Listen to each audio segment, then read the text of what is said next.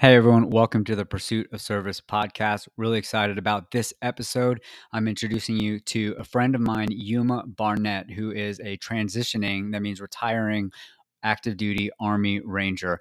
I can tell you from my time volunteering with the 75th Ranger Regiment that Yuma is well respected and has a long and storied career. He also is the host of his own podcast called the Leading with Vulnerability podcast.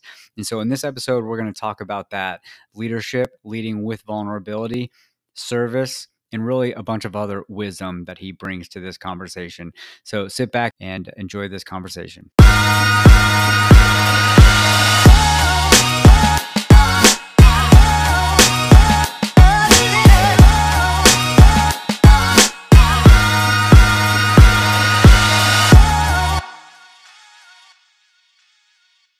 Yuma, thanks for joining me today. How are you doing? I'm doing well. Thanks for having me, Jeff. It's good to be on here. It's good to be on this side of the podcast as the guest instead of the host. Yeah, I'm really excited to have this conversation. As you mentioned, you have a podcast, which we'll get into later. And I think that your podcast is extremely unique and candidly, really, really valuable, especially to leaders. So we will talk more about that later. But let's just start with, for the sake of our listeners, your background. Where'd you grow up and what has been your journey up to now?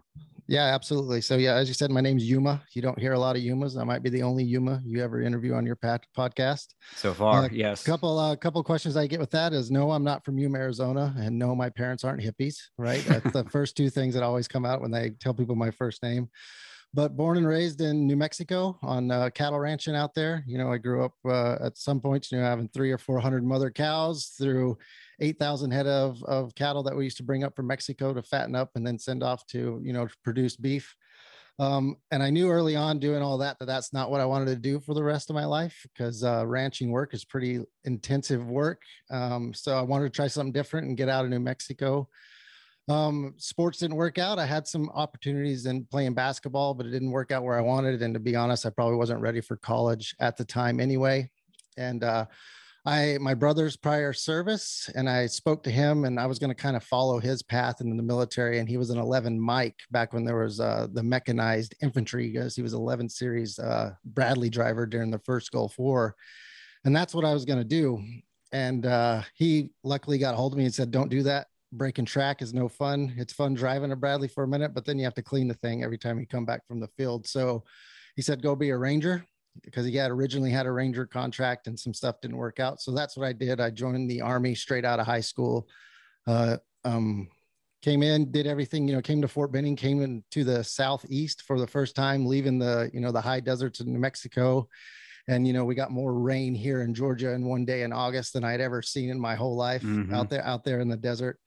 Did the whole thing, the basic training thing here, the infantry thing, the Ranger selection when it was the indoctrination program back there, and then went to 1st Ranger Battalion down in at 175 on the beach, which you're very familiar with. And I spent in total about 14 years at 1st Ranger Battalion.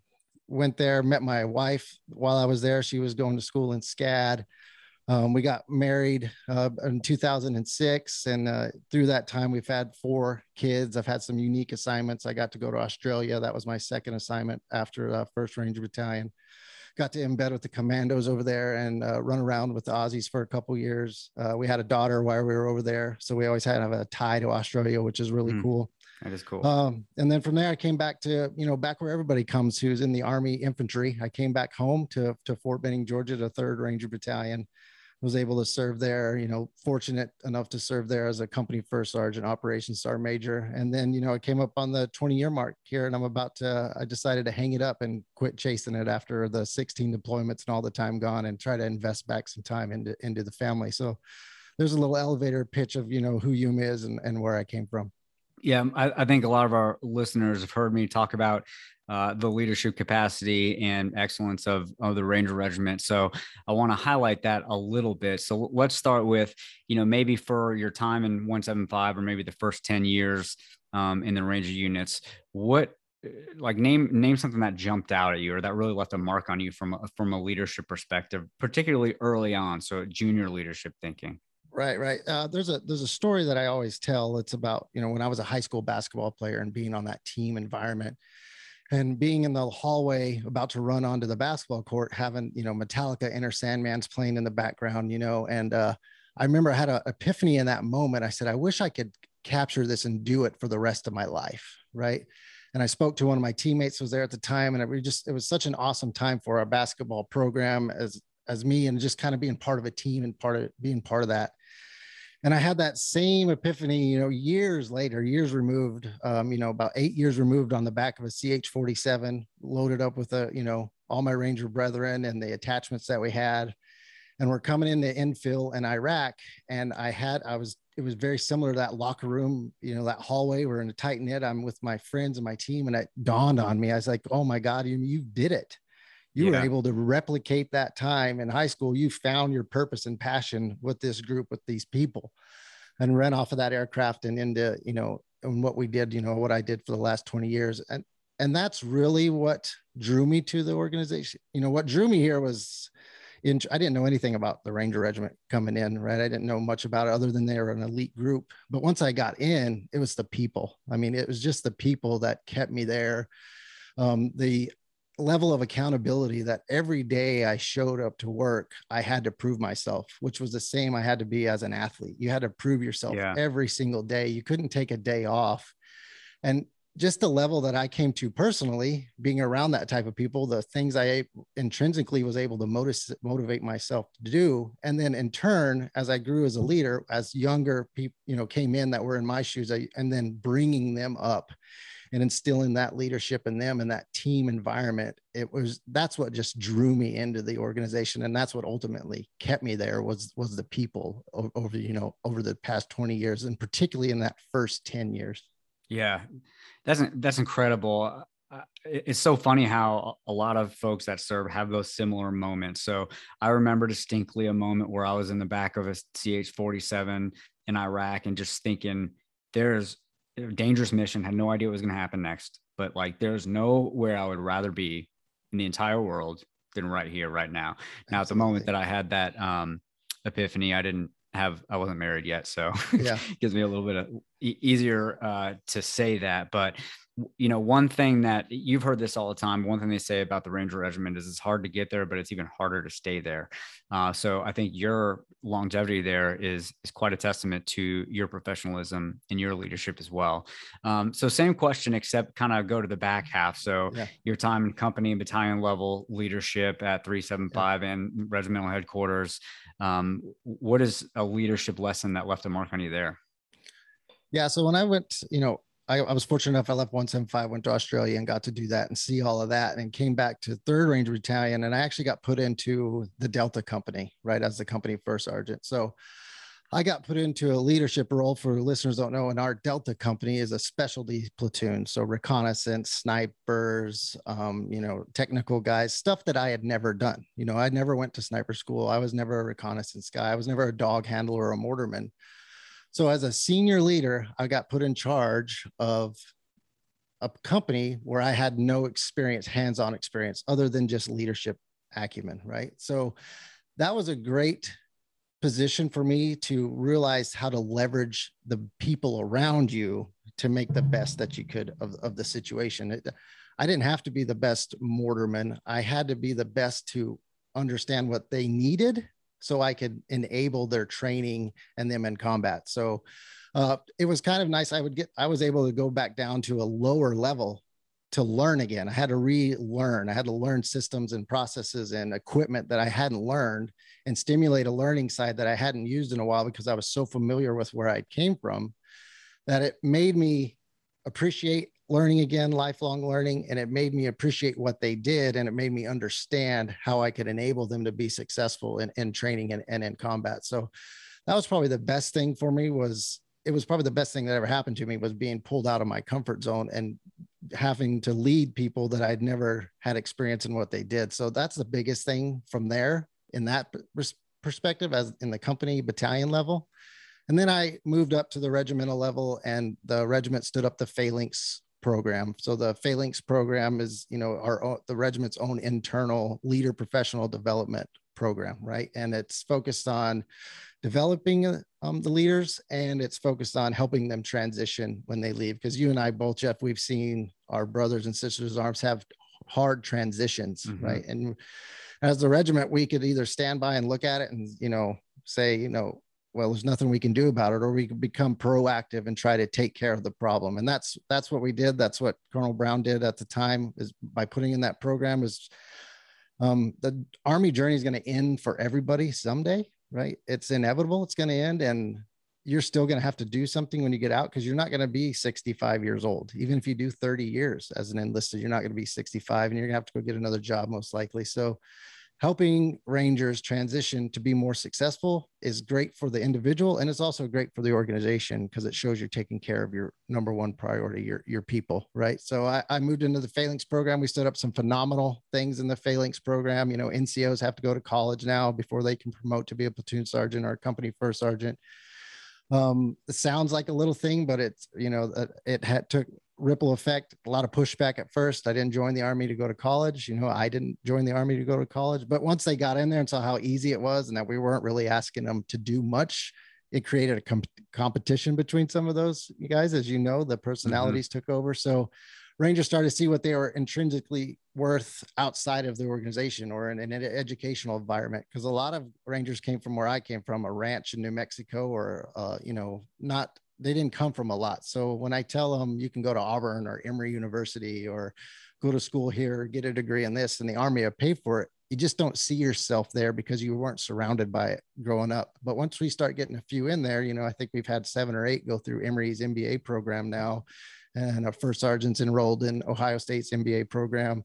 People are starting to see, I can take this leadership that I've learned here in this elite organization and take it to the next phase of my life through education and employment. So it was a blessing to do that, to be able to take care of our guys in that way, our Rangers, for that last, year that I was in the Ranger Regiment. I'm still in, but I'll retire here in a couple months. But just to take, actually do what we say and take care of our number one asset, the people, that was a great time for me. Yeah. One of the things that you mentioned a second ago, which leads into the Phalanx, and we'll talk more about that. But you mentioned how you were put in a position to lead other experts that you didn't have that specific expertise.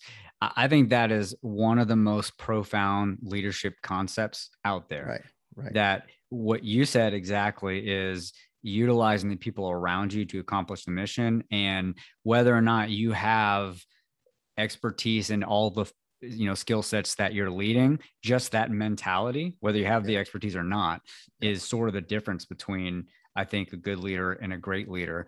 From my perspective, as a young officer in the military, I tried to approach it with a sense of humility, but that was sort of the case as well. A young platoon leader has been in the Army a year or two and is sort of leading enlisted in NCOs that have been in 10, 15 years. I had to be proficient in things like weapons and tactics and processes and procedures and things like that. But I wasn't fooling myself to think I was the expert over anybody else. So that's, for a junior officer, that's a really good lesson to keep. Right. And then it's so applicable everywhere else. I mean, if you're the CEO of a company, you are not going to have a PhD in human resources and a master's in accounting and a master's in, engineering or whatever your company does. You're going to have to, spread your influence and use those around you to accomplish the mission.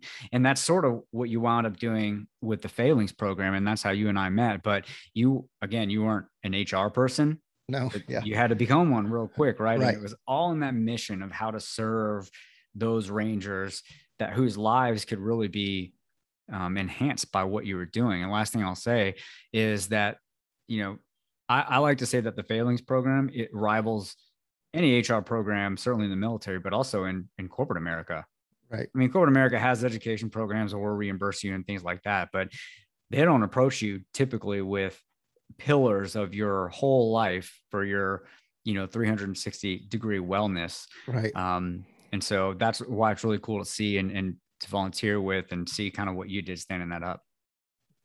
Yeah, I think it's what you said there. The best leaders I know that I've ever had were the best connectors, right? They were That's the right. best at connecting me to what the asset or the training that I needed. They weren't always the subject matter expert, right? And that's something I learned growing through the Army, through all my time in the regiment. When I was a sergeant E5, I was the best at that specific because I had a small team and I had to be the most proficient at tasks and skills. But as you go up, and you're broadened and your reach broadens, you're not going to be the expert everywhere. So learning how to connect and making those relationships so you can point people in the right way was key at the younger age. And then when I became part of the Phalanx, it was all about relationship building. And the funny thing about the Phalanx, internally they thought, it's an education program and a transition assistance program. And when in reality, it was a retention program, right? If you show your people that you're going to invest in them and take care of them, because that's probably the biggest thing that somebody that's getting out of the Army wonders is what I'm going to do when I get out. Yep. Well, if you can take that away and say, hey, you can get out in 5 years with a degree and do this, or you can stay in for 20 and get so much education or certificates and do this, then you don't have that worry anymore because you know what you're going to do. And that's what I would see all the time with younger Rangers when they would come in is, they didn't really have a plan. And just being able to sit there and mentor them and say, hey, you don't have to run out the exit door. You can walk to the exit door. You can open it, look in the hallway and see if you want to go out there. And if you're not ready, stay another year, use the benefits that are given to you. We'll show you how to do it. And I just, we saw quite a few people end up staying in the organization because they saw that the organization had their best interest in mind, not for the short term, but for the long term as well. And I think that's the key that any organization can do is look a little bit deeper down the road and see how you can retain your talent by investing in them. And we've all heard it, what do I do if I invest in this person all this time and energy and they leave me, right? Well, what if you don't invest all this time and energy in them and they stay and you don't maximize the potential of them? I think you're at a greater disadvantage there. Yeah. That is pure gold. And again, I think so applicable. Ultimately, it's a subtle difference, but you mentioned it. If I know that the organization is looking out for my best interests, even if I wind up leaving it, well, I want to stay a part of that or something like it. I've always had the perspective in organizations, even outside of the military, but the folks that we work with and ultimately that we lead and that we train and we mentor, we want to position them to flourish no matter where they sit. Yes, I would like them to stay here with me and all that. But if they have an opportunity outside that's going to provide them more growth and I've equipped them for it, then, hey, I want you to spread your wings and fly. And eventually that reputation builds. And that's the type of people you want to work with. Yeah. That's just, serving the people rather than serving yourself. And like you said, if people know that you're going to look out for them, they develop loyalty. But if you don't develop them and they wind up staying, well, they're still going to leave. Yeah. And I think you bring it. Yeah. There's a great point there is if they leave on the right terms and they leave like they thought they were being taken care of, now you've created a bunch of ambassadors for your organization out there, right? You've created a bunch of recruiters that you didn't know you created. And it's easy to go the opposite way. We've all heard it when you talk to somebody about a job or, if I talk to my brother, for example, and I said, I'm going to join the Marines, he'd be like, don't join the Marines, right? Don't do it. Cause he had a bad experience with the Marines. But convert on the flip side, if they leave after 4 years and then they run into somebody and they see themselves in that person and they say, well, this is what I learned in this organization. And I think it would be a good path for you. Or even if you're in the business world, if you're saying, if somebody's, you got a mentor, a mentee that's looking for a job, you say, well, I don't have it in my organization now, but I just came from this organization. They are great. I know the people over there. And all of a sudden now you're networking and making relationships. So how your people enter your organization and leave your organization cannot be understated. Oh man, well said. So you're in transition now. Before we get into what you're working on and what you're focusing on at this point in your life, what are you passionate about? It's two things I'm really, really passionate about. It's my family, right? Giving back to my family what I selfishly loved doing for the past 20 years with the 16 deployments and all that stuff. And number two is just people. Is just taking care of people. I don't care if you're from the Army or a civilian or a veteran. I just like to see people unlock the greatest potential within themselves so they can have quality and fulfilled lives, right? And that's all derived from my own journey in this transition and my own, finally being humble enough and have the courage and vulnerability enough to go and seek mental health and talk to professional and really try to understand myself better, right? Yeah. And I think when I say people, I want to help people understand themselves the best, because I don't think, whether I'm talking to a transitioning service member or somebody on the nonprofit, Harris County Sports Board that I'm a part of, a young kid who's playing football for us or a transitioning ranger, you can't be yourself, can't be your best self and do what you want to do until you know who you are, right? And it really takes some tough conversation with yourself and reflection. And I enjoy being that conduit, that person that can be there and have those conversations with somebody and help somebody just realize it through all that I've seen and gone through, from, a kid from a divorced family in New Mexico through a Ranger Operations Sergeant Major. There was some hard reflection that I had to do. And if I can ease that for somebody or enable that for somebody, that's what I really enjoy doing. Yeah. And one thing that you're doing that is both honoring your family throughout what you're doing, as well as equipping people, like you said, you're passionate about, is your podcast. So tell us about your podcast. Yeah, so I have the Leading with Vulnerability podcast. I know that's a mouthful, and I'll just speak a little bit about the vulnerability, where that came from, right? So I transitioned out of service. I had a break in service in 2004 and 2005 and came back in, and I had a bad transition. It was not good, right? I did everything that I see guys do now that I try to steer them away from. So I was entering my 2-year window, and I signed up with a benevolent organization that did transition work. And I did a Zoom class, and the facilitator said, you're going to come in, you got to be vulnerable. And to me, vulnerability was straight up one thing. It was a weakness, and I wrote it down, and we went through that class. And then I really started researching vulnerability and looking at it and looking at works on it, books on vulnerability. And I put together, vulnerability is not a weakness, right? Maybe by definition, weakness is in there, but vulnerability, to me, I had to be vulnerable to open up and go see the mental health and do all of those things. Some of the best moments in my life, or the best moments in my life, are vulnerable moments. When all my kids are born and I'm standing there watching the doctor work, and there's nothing I can do if something goes wrong. I'm very vulnerable, but from that vulnerability, where my kids came out of it, or all those times I ran off the back of those CH-47s and Blackhawks, vulnerable moments. You don't know what's going to happen, but such a great time. Or even, when we would lose guys overseas and you don't know what you can do about it, but the relationships with the Gold Star families and stuff that came of that, those vulnerable times, just changed my whole paradigm when I sat down and, reflected on it. And I was telling my wife about, the last 20 years of the regiment, the organization, and the great people we have, and nobody's really telling their story. And there's a difference between, in my opinion, the quiet professional and the silent professional. And I think sometimes we are too silent. We don't say anything, because I know I joined the service because of what I studied and read about the Vietnam era Rangers and World War II era Rangers. And there's not a lot about that out there about our generation. And I just kept telling my wife about it. And she finally, being a good wife, said, would you just shut up and do something about it? Quit talking about it. So from that, I thought, well, the best way to start is just to tell the stories and talk to these Rangers that I know that have been through it. So I started the podcast and started bringing on guys that I know and interviewing them. And that kind of branched out to the business world, so that Rangers or anybody who's watching it could see the different perspectives, and hopefully transitioning service members could see, hey, I can, Don Barden, for example, who's been on there.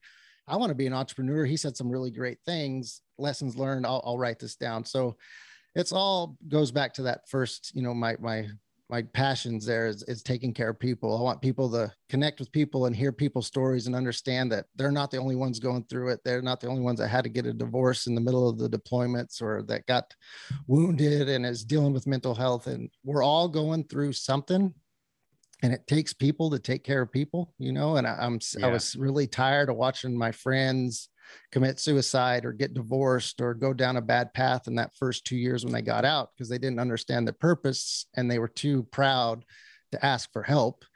And to ask for help, you got to be vulnerable. So bottom line up front, I wanted to help people, and this was the medium I chose up front to do it. And it's tremendous. So for the listeners, go check it out immediately. Go subscribe, go support them. It's not just military folks. Yuma's interviewed folks from the John Maxwell organization, and others in academic leadership, entrepreneurship. There is a lot of military and kind of special operations in there, but those lessons are so transferable. I mean, you interviewed a chaplain. That was one of the best conversations I've ever heard. So a lot of those very valuable things are in there. So I'm going to flip the script on you. And you talked about why vulnerability is important. And you asked this to everybody on yours. So I'm going to ask you, but what is the definition of vulnerability for you? What does it mean to you? Vulnerability to me is owning your greatest self without fear or hesitation.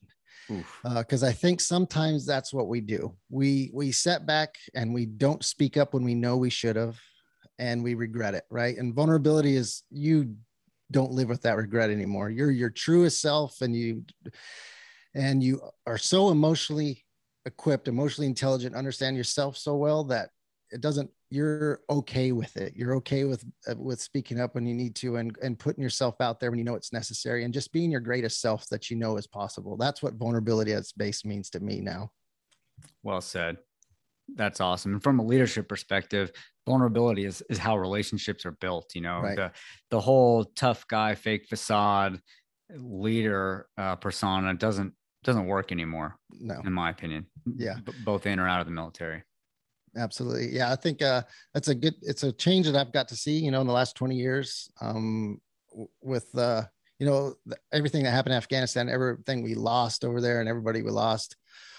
We learned a lot of lessons and grew as an organization, grew as people, grew as leaders, leaps and bounds faster than we would have without it. Right. So I think I'm a firm believer in anything, is hunt the good stuff, find out what the good that came out of it, and try to, maximize that. And I think that's what the organization has done, that we're starting to do with our people, and people are starting to do. But yeah, it's leadership is influence, right? And that's another word that's kind of dirty these days, because if you think of an influencer, it's somebody out there, halfway dressed on an Instagram account trying to sell something to you. But at the base of it, leadership is influence, and it's influencing people, hopefully for the greater good, of the organization and self at the same time. Yeah. Yeah. Another question that you like to ask folks that I'll turn back to you is, what is one thing that you could tell your younger self, knowing what you know now? Yeah, I think that's a really good question. That is a good question that I always throw to people. And I think what I would tell my younger self is just be patient, be a little bit more patient. Like I said, walk to that exit door, don't run to it. And that's with everything. That's in parenting and being a husband, being a leader, is exercise a little bit more patience, is what I tell myself. Because there were times earlier in my career I didn't have as much patience as I should have. I exited the Army before I should have. I was a little bit more of an abrasive leader when I was younger. I wasn't as patient as I could have been. And with patience comes perspective, I think. And perspective, I think, is probably maybe the most powerful word in the English language, because when you change your perspective, it changes everything. And I think the only way to really do that is to be patient. So I tell myself to be a little more patient and change your perspective a few more times before making some of those decisions I made as a younger enlisted individual. Well done. Well done. Well, I mentioned a few minutes ago how you interviewed a chaplain, and my co-host Brian, who's not with us in this conversation, but he kind of works in church leadership circles. So what role does faith play in your perspective, in your life and journey? Yeah, faith. So I've had a, on and off relationship with faith, to be honest. Right. I grew up in the faith, mom taking me to church every Sunday. My mom's still really part of her church that she's in now. I've struggled with it, right? It was just some of the things I've seen and done overseas, and the way I've seen other humans treat other humans. I really struggled with some of my faith. And then in the last probably 5 years, I've kind of found my way back to my faith, and it's good. It's still something I'm working on and trying to get back. And it all goes back to understanding of self, and trying to understand where I fit in this, and still dealing with some of those demons from the past, the things seen and done. But faith is super important. It's something I'm trying to be the example and set for my kids, to have something to hold on to, that the life is greater than you. It's greater than the moment that you're in. There's something greater to it, that nothing out here that we see just happened right from a big bang. In my opinion, it's just too grand and too great for it to just be something that just spontaneously happened. Right. So faith plays a big role, and it's starting to come back and play a bigger role, but it's been a challenge. It really has. Yeah, I think everybody goes through those ups and downs, especially when they face kind of the tough things through life. And the other thing is that it's a constant journey, anyways. Just like anything else, you don't arrive to the perfect faith. You're always pursuing becoming more like Jesus, in my opinion. So you're getting ready to retire, like you said. You're working on the podcast. So what's next? What does your future look like? Where's Yuma in 5, 10, 20 years? That's a great question, right? And I'll go back to my patience. So if you go back a year ago, I was scared to death and think I was going to, like, what am I going to do when I get out? And, I needed to slow down and have a little patience, and really come into perspective, put things in perspective. I'm not sure exactly what it holds. I've put some things in place, finished my undergraduate degree, at like a good Ranger NCO. I waited till 20 years to do that, the last minute before infill, and knock it out. But I'm not sure what's next, but I do know for sure it'll be helping people, right? In whatever aspect it is. It's not really about what I do, right? It's about what effect I have when I'm doing it, right? And it doesn't matter if I'm dropping burgers on a line in McDonald's. I'm going to take care of people. That's going to be my priority. It's not going to be the work that defines me. It's going to be how I affect somebody's life that defines me, right? And hopefully I can find something I'm passionate about and love to do. And I'm just going to be a little patient, use some faith, and hope and pray for the best, that life finds a way, right? To use it. I hope that's what happens. And it's all about, like you said, it's about relationships. And through the podcast and what I've done, I've built some great relationships, and it's now just kind of try to step back and see what direction I want to go, and having the ability to say no for the first time in my life, and choice. It's so strange. It's odd. And thinking, even if I do commit to something, that it's not permanent, I can always, pivot and do something else. I'm still trying to wrap my head around that. It's hard to do, but I'm not sure what it is, but I know it'll be in the people space one way or the other. And I'm looking forward to it. I tell you that. Awesome. Yuma, it's been great. Someone wants to reach out to you, learn more about you, or check out your podcast or website. What's the best way for them to follow up with you and really to follow you? Yeah. So if you're on LinkedIn, the best way on LinkedIn is just connect with me on LinkedIn, shoot me a message, and you can connect to anything on there. And then you can reach me on Instagram, YouTube is at Leading with Vulnerability. We're on there. You can always shoot me a message. And then I'm at leadingwithvulnerability@gmail.com if you wanted to shoot me an email. And happy to follow up, and love having conversations with people. It fires me up.